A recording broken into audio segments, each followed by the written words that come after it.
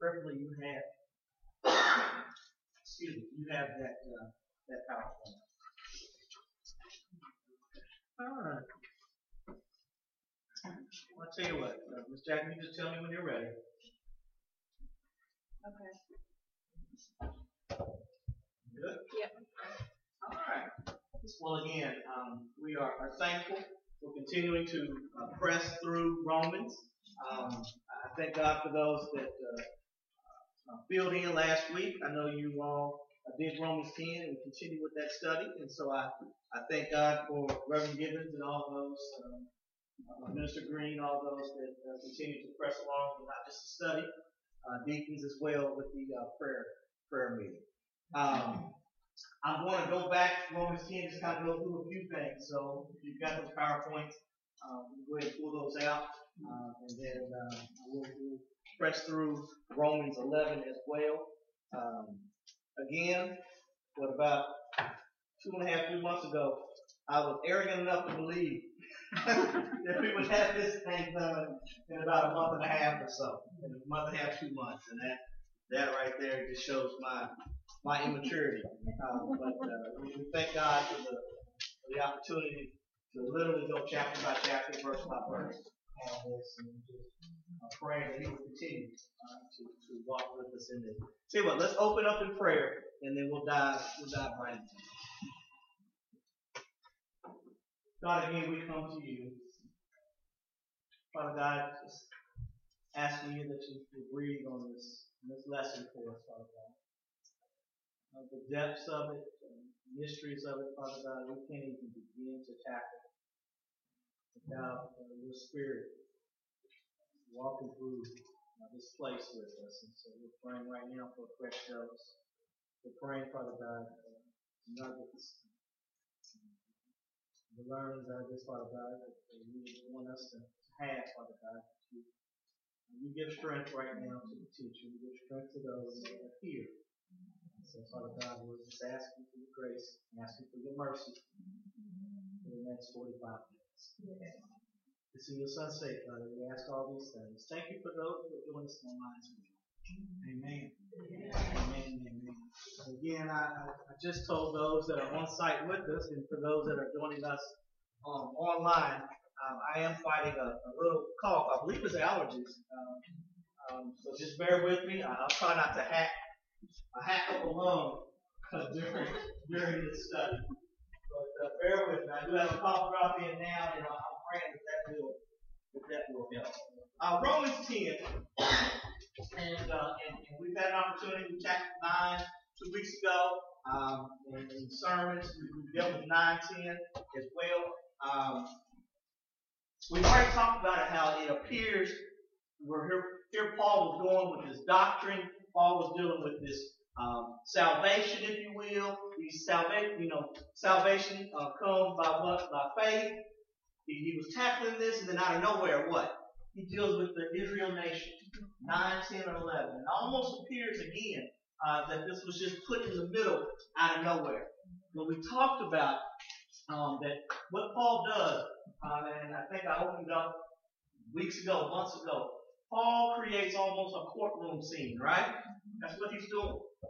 And he's anticipating the arguments that would come from the Gentiles and also the Jewish nation. And so he anticipated one of the arguments that would come out is that if you're talking about God, you're talking about how righteous He is, then how in the world can you explain why the Jewish nation right now, who quote unquote is the chosen nation, the chosen people, how in the world can you tell me that God and all this is sovereign and they are rejected? And so that's why we're dealing in 9, 10, and 11. That's why Paul really doesn't pause, but that's why Paul almost pulls back, if you will, to answer these questions. Is how can God's people reject Him? We're talking about as a nation. All right, when you're reading these 9, 10, and 11, you have to be careful saying, wow, that means no Jewish people can be saved. No. You got to make sure you're understanding. Are we talking about the Israel nation as a whole, or are we talking about individuals when you're reading 9, 10, and 11? Most of the time we're talking about Israel as a nation. Israel as a nation, the Jewish nation, has rejected Jesus. They rejected the gospel. All right, I'm saying, well, what's the big deal? The law, the Old Testament, pointed to Jesus. And so they almost got the jump on it, if you will. But still, as a nation, they rejected him. All right, and so the question was, how in the world can you say that God is who he is, with the Jewish nation, who were his chosen one, rejected him? All right, so again, that's 9, 10, and 11. I just want to make sure we're all on the same page, if you will, on why that's important. So in 9, we dealt with Israel's past election. All right? And again, we've said it before, if you have a problem with Israel being the chosen people, you're not going to be able to read the Bible. You can't be anti-Semitic and really understand Scripture. You can't. They are the chosen nation. And even though there's a pause, if you will, and we'll talk about that in 11, God will keep his promise. And he will bring back the Israel nation. There's almost a pause, if you will, right now for the Gentiles. Guess what the Gentiles are? That's us. Yeah, that's us. But he will. Everything that he promised in the Old Testament to the Jewish nation, it will come to fruition. All right? So, the first part in chapter 9, we dealt with Israel's past election. In chapter 10, and we'll review that, but we're dealing with Israel's present rejection. All right? And in chapter 11, we're going to deal with Israel's future restoration. So let's just kind of, again, I know Reverend Gibbons dealt with this last week, and I won't take all the time on it, but I do want to walk through 10 to make sure there's no questions or any concerns. All right? So, if we're looking at Romans 10, Israel needs the gospel. That's a subscript on my Bible right there. And I think that sums it up real nice. We've already wrestled with the idea that the Jewish issue was they felt like everybody else needed the gospel, right? Everybody else needed to be saved.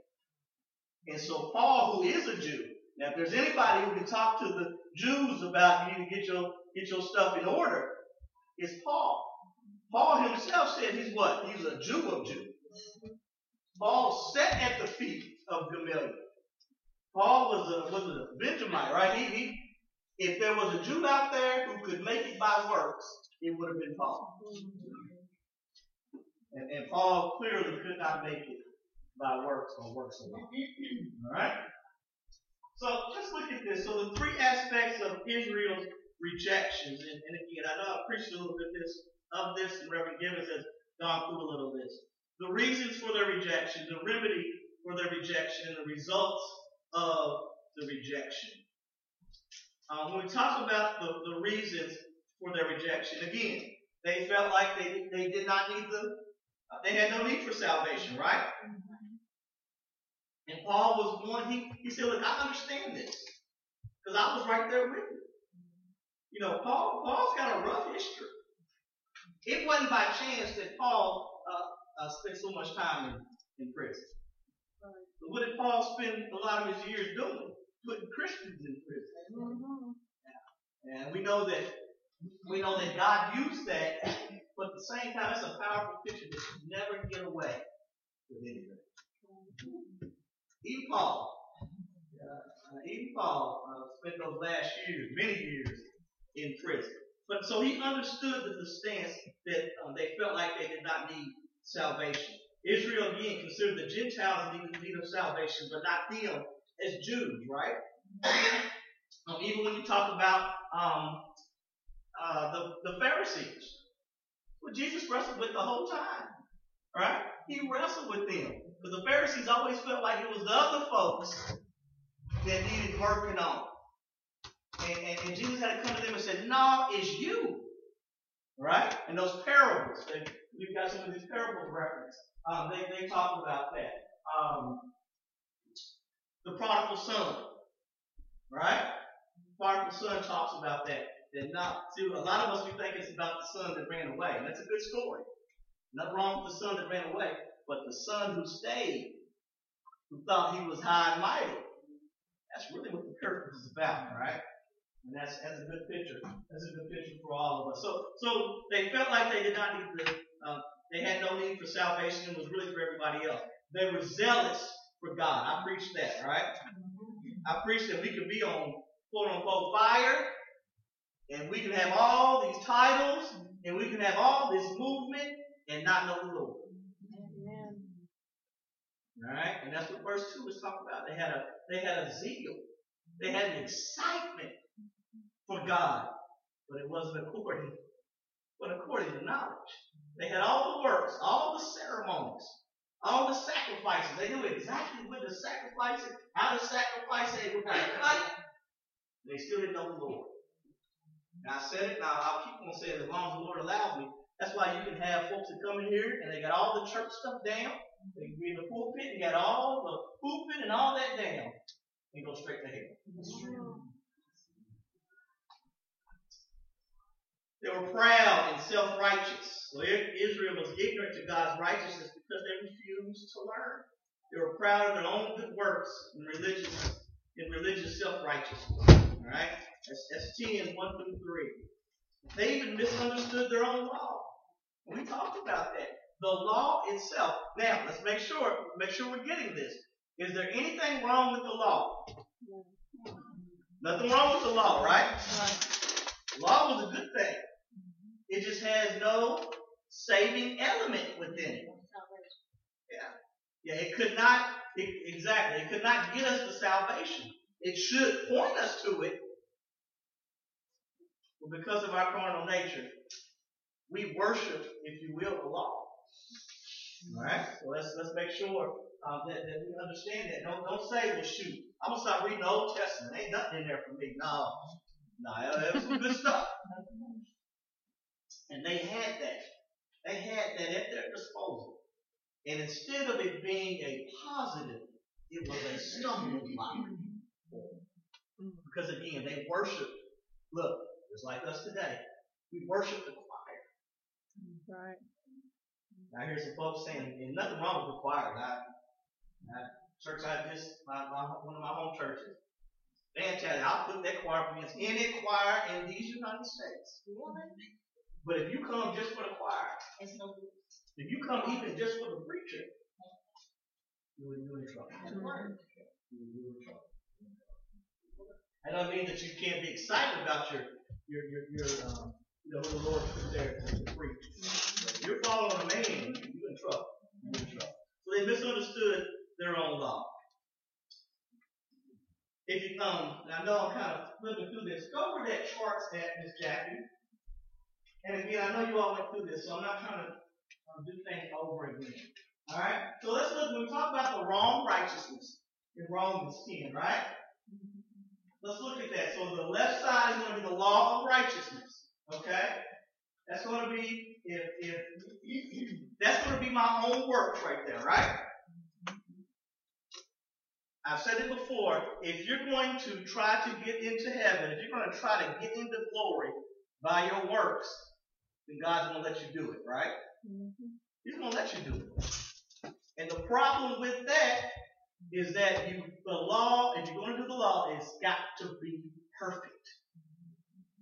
Because you're dealing with a perfect God. So he'll let you do it. If you raise your hand and say, I want to get in by the law of righteousness, I want to get in by the law, he'll say, well, go right ahead.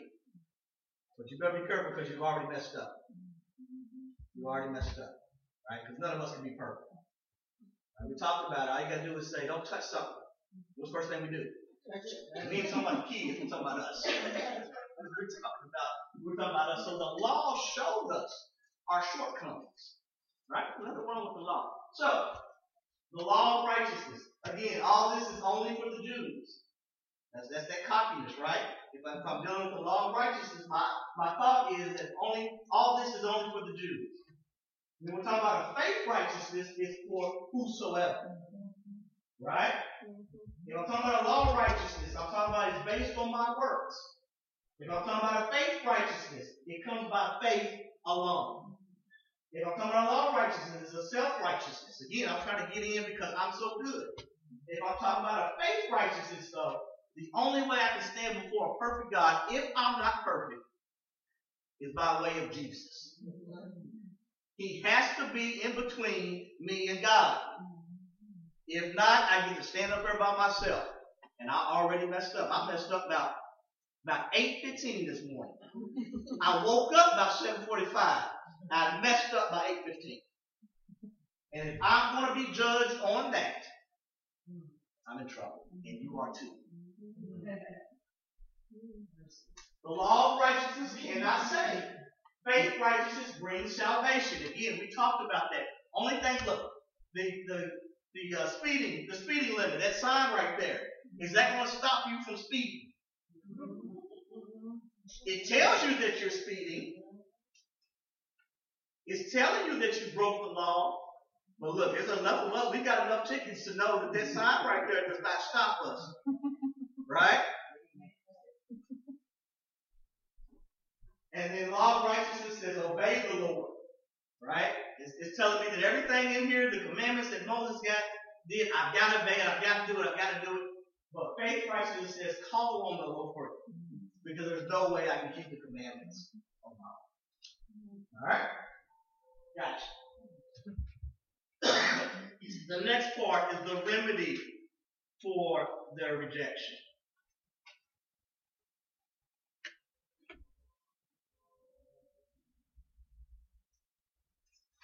Read a little bit of that because I think there's some in there that I do want to kind of touch on. 14 through 17. And this is one that we've heard.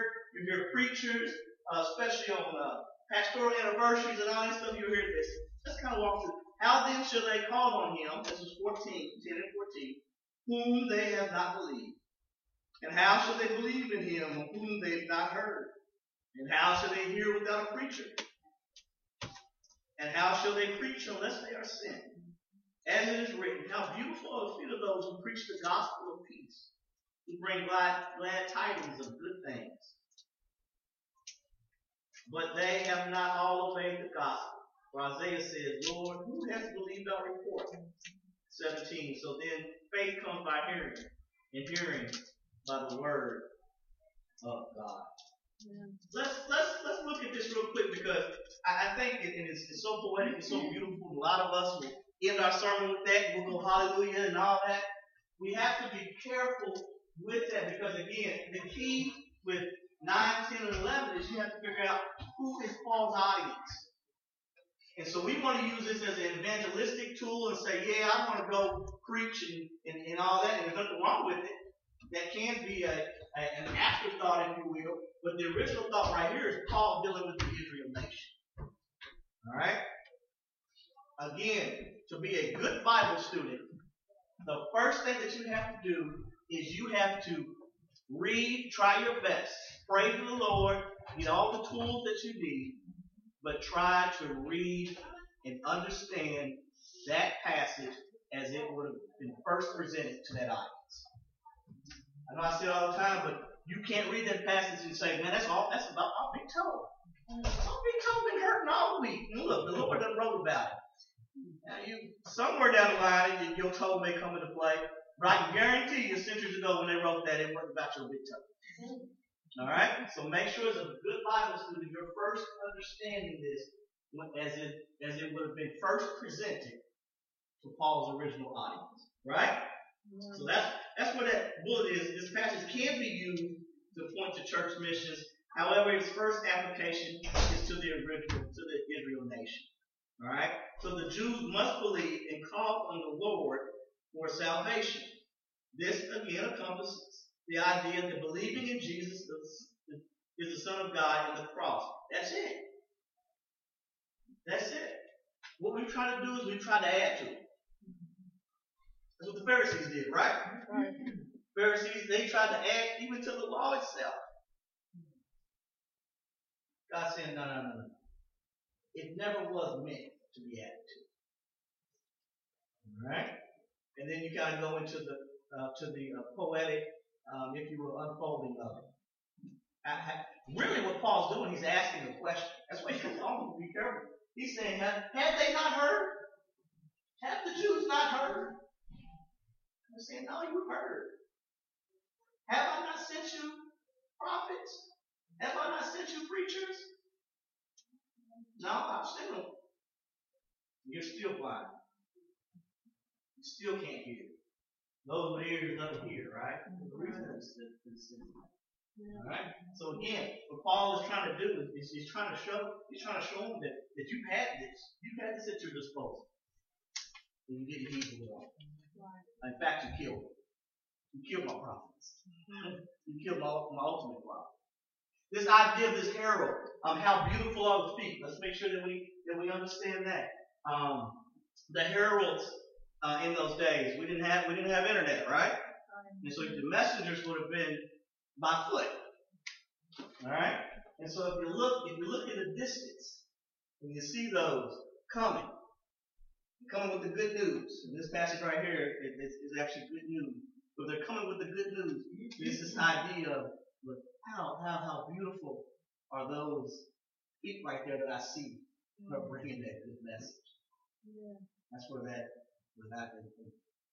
I had a preacher lesson one time, good lesson. I forgot who it was. It was one Peoples.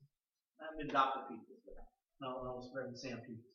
But he likened that to us right now as preachers. The same thing with you all as well. We gotta be careful where you go. Yeah. You gotta be careful what you do. That's not necessarily in that text right there, but it's stuck with you. Yeah. It should be. Look, when you see my movements as a preacher should be such. They line up different than the rest of the world. So that message that they bring, of course, the message that we're talking about is the gospel message, right? How beautiful is the one that brings that message. But again, Paul is saying, I know it's beautiful, I know it's poetic, but he's really spanking the bottom. He's saying you've had all this. You've had those that have brought the message. You've heard the word. When Isaiah points and says, who has believed our report? Paul brings that in Isaiah account. Indicate that you've already heard the report. Same thing, but my job, whenever the Lord moves me from Cedar Top or whatever, I want to be able to say nobody has an excuse. Right. Nobody has an excuse. They heard the gospel every single Sunday. They heard the gospel every Tuesday. They heard the gospel every Wednesday. Whenever I came in here, they heard the gospel. When anybody said, no, I didn't. I was at Cedar Top for a couple years and I didn't hear it. No. And that should be all of us. All our Sunday school teachers, all of them. Our goal should be that whenever we have the opportunity, we expose them to the gospel. And again, the herald, we understand, must be sent by the Lord. It's interesting. Romans 10:15 is found in Isaiah 52:7 and Nahum 1:15. Of course, that Nahum account, let's use Bible students. That's the Assyrians, right? And that's going to be, what's the capital of Assyria? That's Nineveh. Nineveh, right? Mm-hmm. Nineveh is who? That goes back to Jonah. Yeah. And so finally, of course, you see God's patience in it. But finally, in Nahum is saying that nation is going to be destroyed. But you remember Jonah? That's why Jonah was upset. Jonah wanted to destroy it right then. They had messed up, and now you're going to mess around and save them? And they repented for a second, right? But if you read that passage in Nahum, ultimately, they will be destroyed. And that was that herald that was coming with that good news for the Jews that your enemy is getting ready to be destroyed. So again, the remedy for the rejection, we understand is believing in Christ. So the results of the rejection, that's 18 through 21. We understand they're guilty, right? We talked about that. You reject them, you're guilty. That's what we dealt with in those first couple chapters of Romans, right? We left those first couple chapters with the idea that everybody was guilty. The Jews wanted just everybody else to be guilty, but Paul breaks it down to show no, you're guilty as well. So we understand the fact that rejected that the Jews are guilty. We also understand now that because of that rejection, the message goes to who? The Gentiles. And we'll talk a little bit about 11 if we get an opportunity. But there's an order to this. Look, when Paul went into the cities. Where did he first go? To the synagogues. Right? The message goes to the Jews first. There's a method to this. So the message went to the Jews first. They rejected it, and what happens? It's opened up for the Gentiles. Guess again, who are the Gentiles? That's us. That was your shouting part right there. That was your shouting part. As a result of the Israelites rejecting the gospel, it was opened up to the Gentiles. And you're saying, why did he? That was his plan. Don't tell me why he did that. I won't ask you. This is what God willed it. So Israel rejected, and God, through his grace, sends the message to the Gentiles. This was an act of grace for the Jews as well. They were moved to jealousy. That's a powerful part right there. Now the Lord is using the Gentiles, if you will, as a testimony to the Jews. So we get an opportunity now to be a testimony to God's goodness to the Jews. I was listening to a good theologian this morning, and he was talking about even in intentional fashion, we should be still exposing the Jews to the gospel. I thought that interesting. The church, one of the church's jobs is to literally intentionally expose the Jewish nation to the gospel. That is the root. And whatever you want to do with it, God will again restore the Jewish nation. And so we really have an obligation to the Jewish nation. We're going to talk a little bit about it in 11. We don't have an opportunity to boast. This is an awesome privilege the Lord has given us. So Jews and Gentiles will say it the same way. The legalistic Jews were in opposition. We understand that. The message goes to the Gentiles, and God still yearns over his people. Verse 21, and we'll end this and go into 11. But to Israel, he says, all day I have stretched out my hands to disobedient and contrary people.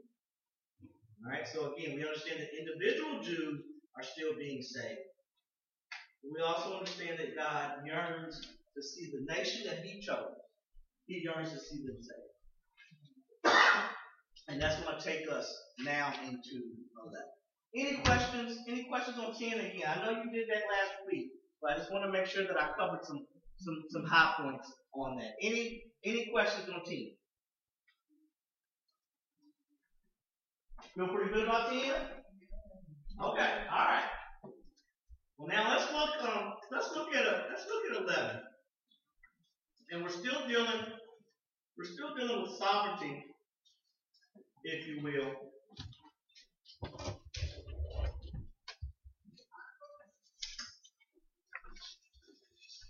And again, Warren Wiersbe, I like what he does with this. And for those, again, that are wondering where some of these nuggets are coming from, the right edition of Warren Wiersbe on Romans. But I like how he breaks this down. And in chapter 11, when he does it, it's correct. We deal with Israel's future restoration. All right? So again, you all are good Bible students. If somebody comes in here and they start preaching on chapter 11, and everything they talk about applies to where we're at right now, and I will see some of y'all scratching your head, I'm going to be like, they didn't listen. Because literally when you're talking about 11, you got to be careful with it. I'm not saying that you can't teach it and preach it, but you have to understand that he's really dealing with the Israel nation. Alright, so if you get in there and say, well, shoot, this is all about Cedar Top right here. In 50 years, he's talking about Cedar Top. No. He's talking about the Israel nation. Okay? So let's look at this. The nation of Israel, and again, you all are aware, the nation of Israel is a enigma, if you will. Look, God preserved them, they didn't even have a land. I mean, you can even see the unrest over there right now. It's always been an interesting nation. All right? And you see God's hand upon. Look, even where they're at right now, for them to still be preserved.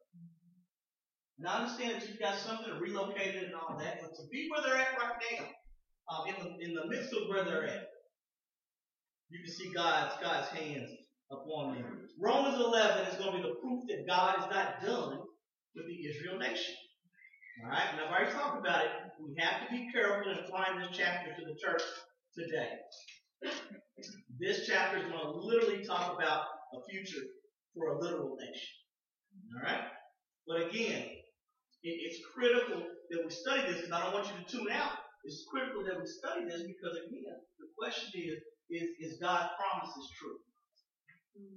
All right, and we leave this saying that if His promises for them is true, then His promises for me are true. All right, that's what we get out of. That's what we get out of this. He uses five witnesses, if you will, in this chapter. He uses himself. I'm talking about Paul. He uses the prophet Elijah. He uses the Gentiles. He uses the patriarchs, as Isaac, Abraham as the fathers. That's what patriarch is. And then he uses God Himself to prove that the Israel nation will not only be preserved, what He said in the Old Testament will stand true for them. All right. Yeah. So let's kind of break this down. We've got a few minutes. I think, Lord's strength, we'll get through this. So Paul himself. So again, the idea is God is not through with Israel. God is not through with Israel. 11:1. I say then, has God cast away His people? Certainly not. For I also am an Israelite, of the seed of Abraham, of the tribe of Benjamin. All right. So Paul first uses himself as a witness to the perseverance of the nation, and he really talks about talking about his conversion. All right. What's unique about his conversion? The Damascus Road experience. What's unique about that? Look, did any of you all been blinded? I'm not talking about in a literal sense or in a figurative sense. But any of you all met Jesus blinded on the road? So he had a unique experience, right? In fact, his experience is so unique, it's mentioned 3 times in Acts alone. But Acts 9, 22, and 26. He even refers to himself as one that was born an apostle, born out of due time, right? So let's look at Paul's conversion. Again, somebody kind of tell me, what happened with his conversion on that Damascus Road? Anybody remember? He was knocked down. Yeah? Who knocked him down? Who knocked him down? Yeah. And he came up what? He came up blind. What's that? Yes, ma'am. Ananias. Yes, ma'am. No. Ananias had heard about it, right?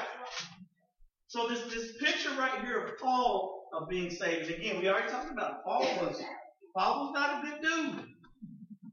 Paul, I think we said it 2 weeks ago. Paul literally watched a man get stoned to death. Paul said, "Look, my arm hurt right now. I don't want to throw the stone, but I'll hold your jackets for you. Everybody just throw your jackets over here. That way you get a good shot." And they watched Stephen be stoned. Right? Paul had put people in prison. And so Paul wasn't a good dude. Paul's saying, "No, take a look at my conversion. Take a look at how the Lord held back and was long suffering. And kind of let me walk through some stuff. I had to find myself and then convert." Alright? So he's using himself as an example. Again, he's saying, "I'm a Jew of Jew." That's why you say Benjamite and all that stuff. But look, whenever you read the Old Testament, you're saying, "Why you got all these names?" And what? That's how they kept up. That was their lineage, right? That's just like when somebody, we take pride in who our father is. We'll say, "Well, my father was so and so." And that was their way of lining everything back He says, I'm a Benjamite. That means I'm a Jew of Jews. But if you want to see the holy power of the Israel nation, use me as an example. I'm messing up, just like the Jews messing up. And he converted me what almost appears to be towards the end. Alright? So that's going to be the first picture right here. Alright? We'll see Israel's future restoration and salvation in Zechariah. And we can look at that. Now I won't read all that. If you get an opportunity, take a look at Zechariah. Look, I'm going to reference a lot of Old Testament.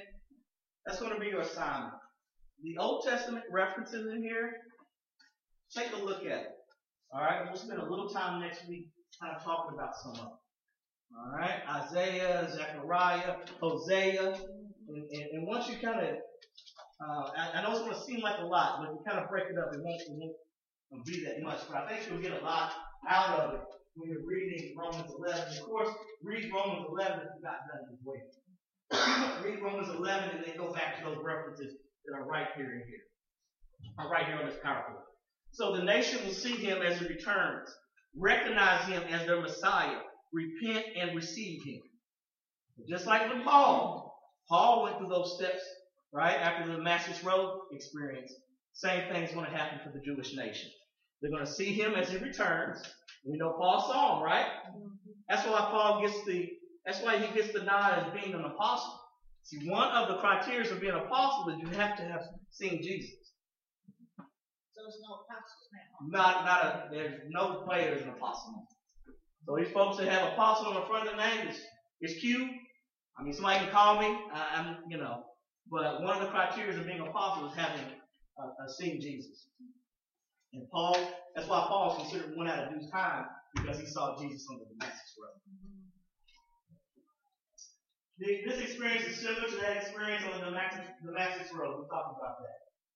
So Paul himself, when you talk about his conversion, that's a symbol, if you will, of how the Lord will restore Israel.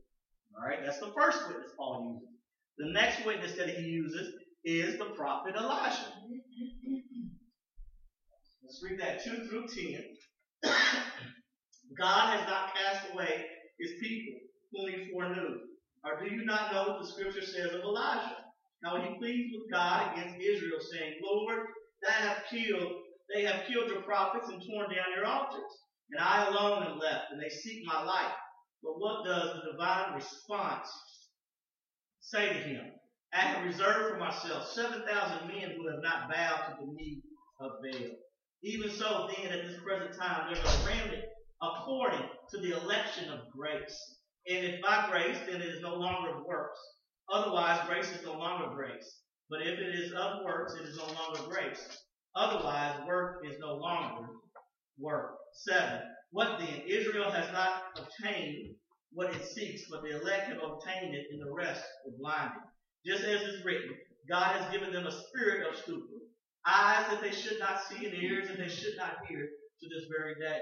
And David says, let their table become a snare, and a trap, and a stumbling block, and a recompense to them. Let their eyes be darkened, so that they do not see, and bow down their backs always.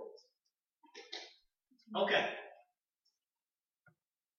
We know that Israel is God's elect nation, right? Much of the next nation had rejected Christ, but this is no proof that God is not finished. All right, let's understand this Elijah story. What did Elijah do? Elijah was what? Prophet. Old Testament prophet, right? Good prophet. Great work. He came one time, it was I believe from Mount Horeb. And he said, what did he tell the Lord? He said, Lord, you can take me right now. They killed everybody that loved him. Everybody that loved the Lord and is part of this thing, they killed. And what did the Lord do? He said, he said, get off your pity party. He had a little violin. He said, really? He said, I've got what? 7,000. Because Elijah said, kill me. Kill me now. They're killing your prophets, and I'm the only one left. He said, are you that arrogant? He said, you think I left this thing just with you? He said, I've got 7,000. that have not bowed. And 7 means something, right? That's the number of completion, right? So it's not by chance that he told us that. He said, I got 7,000 that have not bowed. That's that remnant. There's never been a time where all the Israel nation has turned to God, right? But we understand that there's always been a remnant in place. That's that remnant. That's that elect right there. And that shows us that he's not done with the Israel nation. All right? He's got 7,000 that have not bowed. God makes a distinction between Abraham's natural children and the spiritual children. And again, we talked about that, right? We talked about how the Jews said, I'm a Jew, I'm circumcised, I'm good, I'm going to heaven. And Paul has said, no, that didn't get you into heaven. Just because so-and-so is your daddy, that didn't get you into heaven. He says you're Jew by heritage, but you're not a Jew spiritually. Now I know I say it probably just about every Sunday, but look, I go down there, I see your pictures and all that, and that's nice, but none of that's gonna get you into heaven. This right here, and maybe you may know them well, Prentice, yeah, that's us, that's your family. They won't get you into heaven. They could have prayed their behinds off, but they can't get you. Your heart has to be changed. My heart has to be changed and in tune. So he's saying there's a difference between being Abraham's natural child and being Abraham's spiritual child. The rest of the nation was hardened or blinded. That's a good part right there. When's the last time? Let's see, who's been in Sunday school with us? When did we see that idea about blinding? What then? Israel has not obtained what it seeks, but the elect have obtained it, and the rest were blinded. When's the last time we heard blinded? Now you've been to Sunday school. We're talking about blinded with Pharaoh. Right? Same thing right here. The Israel nation literally was blinded. God chose his remnant. He chose those that were going to have a heart for him. So same concept that we saw with Pharaoh. Look, it's easy for us to talk about blinding than other folks. When we talk about blinding within our circles, or even us, it's a little closer to home, right? Pharaoh is easy. He's a Gentile. Now Paul says, no. There were many of the Israel nation that were blinded as well. So Israel's spiritual blessings. I don't want to skip this. So this again was the result of the resistance of truth, just like Pharaoh. Right? And we reference Psalm 69, 22, and 23, one of the most important messianic psalms. All right? The table to become a snare means blessings turned into burdens and judgment. We talked about that, right? Again, it should have been a blessing. It became a stumbling block for me. When the law should have helped me and pointed me to, let's use my feet. Because matter of fact, right here, when I come in, I miss it sometimes. They got a daggone gun on it, right? Yep. And lights up. You would think they done had that about 3 months. You would think now I would have slowed down every time I come around that corner. That right there was designed to slow me down so I don't get a ticket. I done failed about 90% of the time. I've almost become arrogant with it because I know a cop's not right there. Same thing with the Israelites when it came to the law. They were arrogant with it. And so what should have pointed them to Christ became a stumbling block. It became their safety blanket, the fact that they kept all the laws. I kept all my A through Z's, and so I made it in. So instead of me depending on, let's go back to my example, instead of me having good sense and knowing that I should be going 25 miles per hour whenever I'm right there in Wilmore in the neighborhood, it's now I've become arrogant now. And my security blanket is that I know that will slow me down, and I know a cop's not right there. Same thing with Israelites. So Israel's spiritual blessing should have led them to Christ, but instead became a burden. Their religious practices became a substitution for a real salvation experience. All right? The hardening is not total or final. That's the whole point of what we talked about.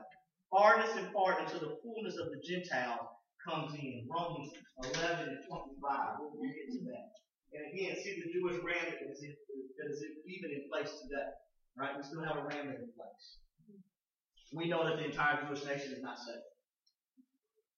So the Gentiles. So we've got Paul himself. We've got the prophet Elijah. Now let's see how the Gentiles, in God's dealing with the Gentiles, point to this idea that he's not done with the Israel nation. 11 through 15. I say then, have they stumbled that they should fall? Certainly not. But through their fall, to provoke them to jealousy, salvation has come to the Gentiles. Now, if their fall is riches for the world, and their failure riches for the Gentiles, how much more their fullness? For I speak to you Gentiles, inasmuch as I am an apostle to the Gentiles, I magnify my ministry. If by any means I may provoke to jealousy those who are my flesh, and save some of them. For if their being cast away is the reconciling of the world, what will their acceptance be but life from the dead? Alright? So let's kind of break some of this down. Paul again uses Gentiles to assure Israel's future restoration.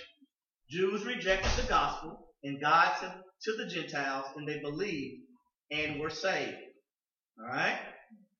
Let's watch how this unfolds. The Israel nation failed. That's 11. It was lost. That's 12. And it was cast away. 15.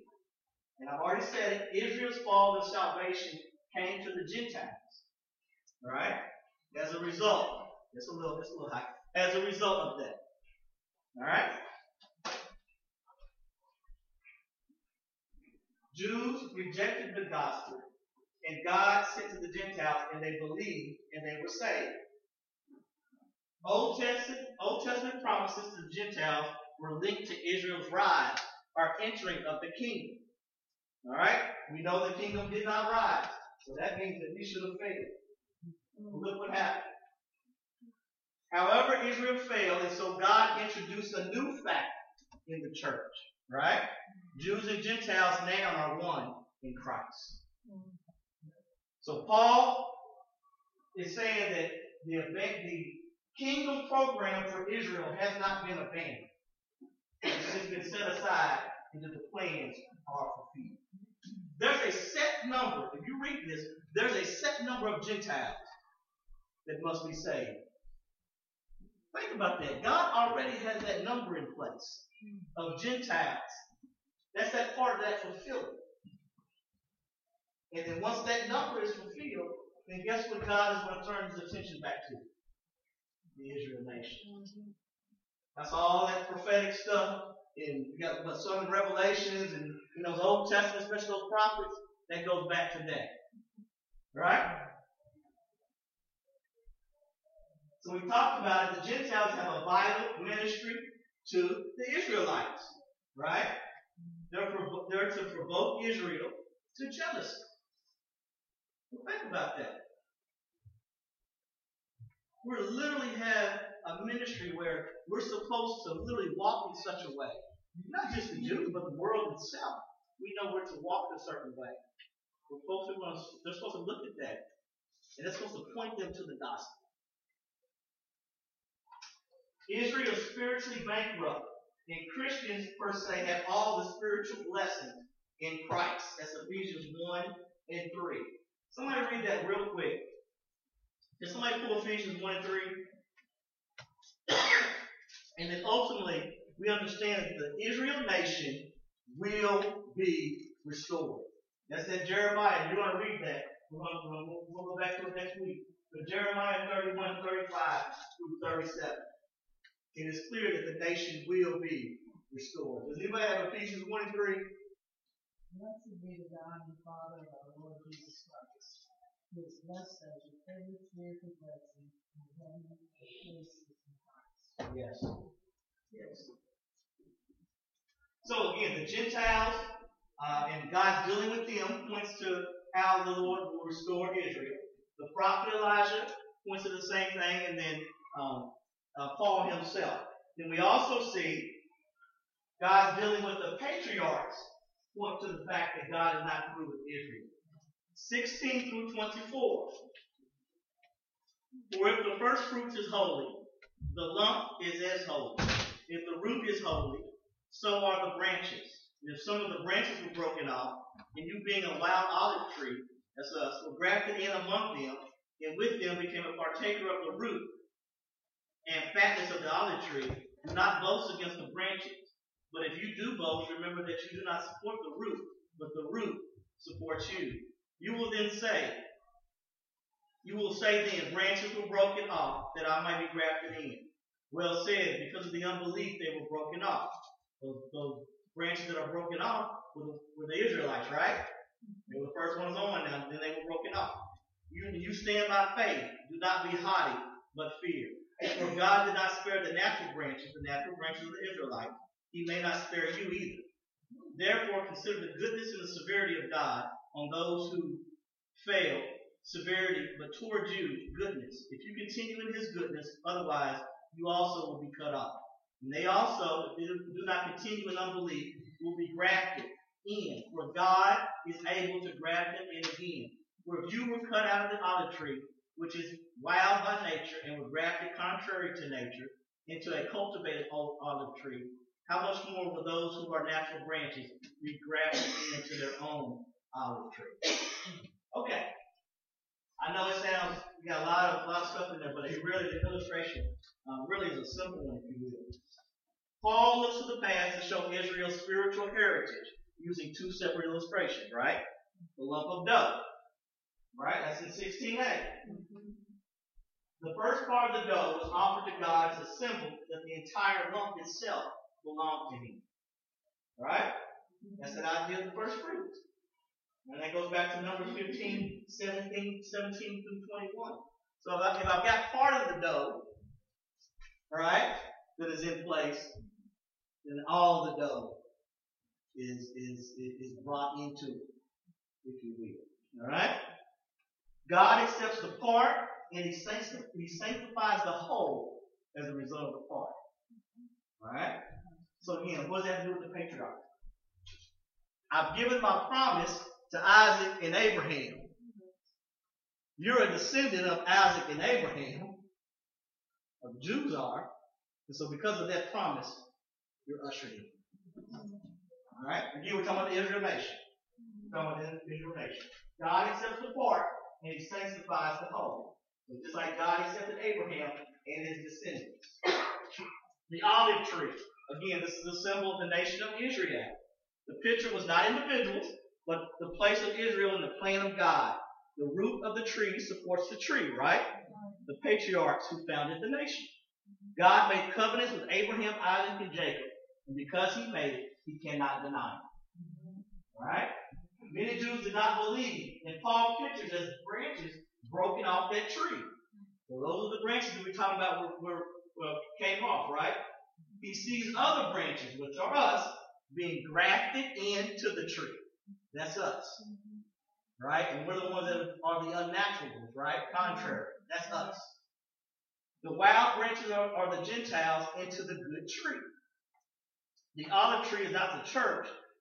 What it does is it shows the relationship between Jews and Gentiles in the program of God. Keep in mind there's actually no distinction within the church. Alright? So the breaking off of the branches is equal to the fall, the diminishing, and the casting away of nations, not individuals. And again, Paul warns us not to be boastful. We entered into God's plan because of faith. Let's look at this last part. So we just showed how the patriarchs itself point to God's holding power of the Israel nation. Let's now see how God himself shows that. And Paul makes it quite clear. It's the character of God. Because God said he's going to do it, he's going to do it. Right? 25 through 36. And then we'll be done. Excuse me. For I do not desire, brethren, that you should be ignorant of this mystery, lest you should be wise in your own opinion, that blindness in part has happened to Israel to the fullness of the Gentiles has come in. That's that fullness I was talking about, right? The Israel nation will be blinded as a nation until every Gentile that God has numbered makes it in. And so all Israel will be saved, as it is written. The delivery will come out of Zion, and he will turn away ungodliness from Jacob. Jacob is Israel, right? In this instance. For this is my covenant with them when I take away their sins. Concerning the gospel, they are enemies for your sake. But concerning the election, they are beloved for the sake of the Father. They will always be the elect. For the gifts and the calling of God are irrevocable. God changes not, right? That's Malachi. Whereas you were once disobedient to God, yet have now obtained mercy through their disobedience. Even so, these also have now been disobedient, that through the mercy shown you, they also may obtain mercy. For God has committed them all to disobedience, that he may have mercy on all. Oh, the depths of the riches, both of the wisdom and knowledge of God. How unsearchable are his judgments and his ways past finding out. For who has known the mind of the Lord, or who has become his counselor, or who has first given to him, and it shall be repaid to him? For of him and through him and to him are all things. To him be glory forever. Amen. How does God himself point to the restoration of Israel? We talk about his God, really his character, and that sums it all up. But we see God's timing, right? The hardening of Israel as a nation is not total or final. It will last into the fullness of the Gentiles and the Israel nation itself. In this age, God is visiting the Gentiles and building the church. At the end of the course, God will deal more with the nation of Israel. All right? You can go through that and see all those until verses. God's promises point to it. Right? God has promised to save his people and will keep his promise. God's covenant. Again, this is a continuation of Isaiah 59, but it emphasizes the emphasis on the covenant of God with Israel. God's nature. I've already talked about that. God does not change. If he promised it, it will come to fruition. Israel's rejection does not change God's consistency. God's grace. Paul reminded the saved Gentiles that they had spiritual obligation to Israel to provoke them to jealousy. God saves Jews by his grace today. He can do it in the future. Right? Again, we know that individual Jews are still being saved. Don't leave here saying, ain't none there Jew being saved. No. Individual Jews can still be saved. What we're talking about, the restoration is of the entire nation. God chose the Jews so Gentiles can be saved. Israel became exclusive and failed to share the truth with the Gentiles. God declared both Jews and Gentiles to be lost and in need of the cross. And finally, God's wisdom, and that was the last part. And I like how where we did it. He says theology becomes a doxology. And Paul in 33 through 36 sings a hymn of praise. All right? Israel will go from fall to fullness at Christ's return. Make sense? Any questions? I know there's a lot in there. I know it's heavy. But go back and read it. Take a look at some of those Old Testament references that I have, especially the one in Zechariah. That's a good one, Israel. And a lot of it points to stuff that is not taking place yet. Okay, so you have to read it like that. Right. Any questions? Any concerns? Again, we focus in on God's restoration of the Israel nation, even in spite of their rejection. God, again, we thank you for this opportunity of this study. We thank you, Father God, that as we tackle these hard truths, Father God, we continue to sing the Spirit, Father God. And so just thankful that in spite of the heaviness of it, Father God, we've had a heart to learn. So because of that, Father God, I just thank you for the growth. And I can already see it, Father God. I can see it within myself. And so I just thank you. Pray, God, that special blessing over all of those that are assembled here. Praying, God, for those that join us even online. Bless us, Father God, again as we spend time with family and friends over these next few days. We pray for those, Father God, that are alone. We pray for those that are in the midst of depression. It's in your Son's sake, God, we ask all these things. Thank you for Jesus. Amen. Amen. Amen. Thank you all. Look, y'all enjoy this season. All right? Enjoy this turkey and ham.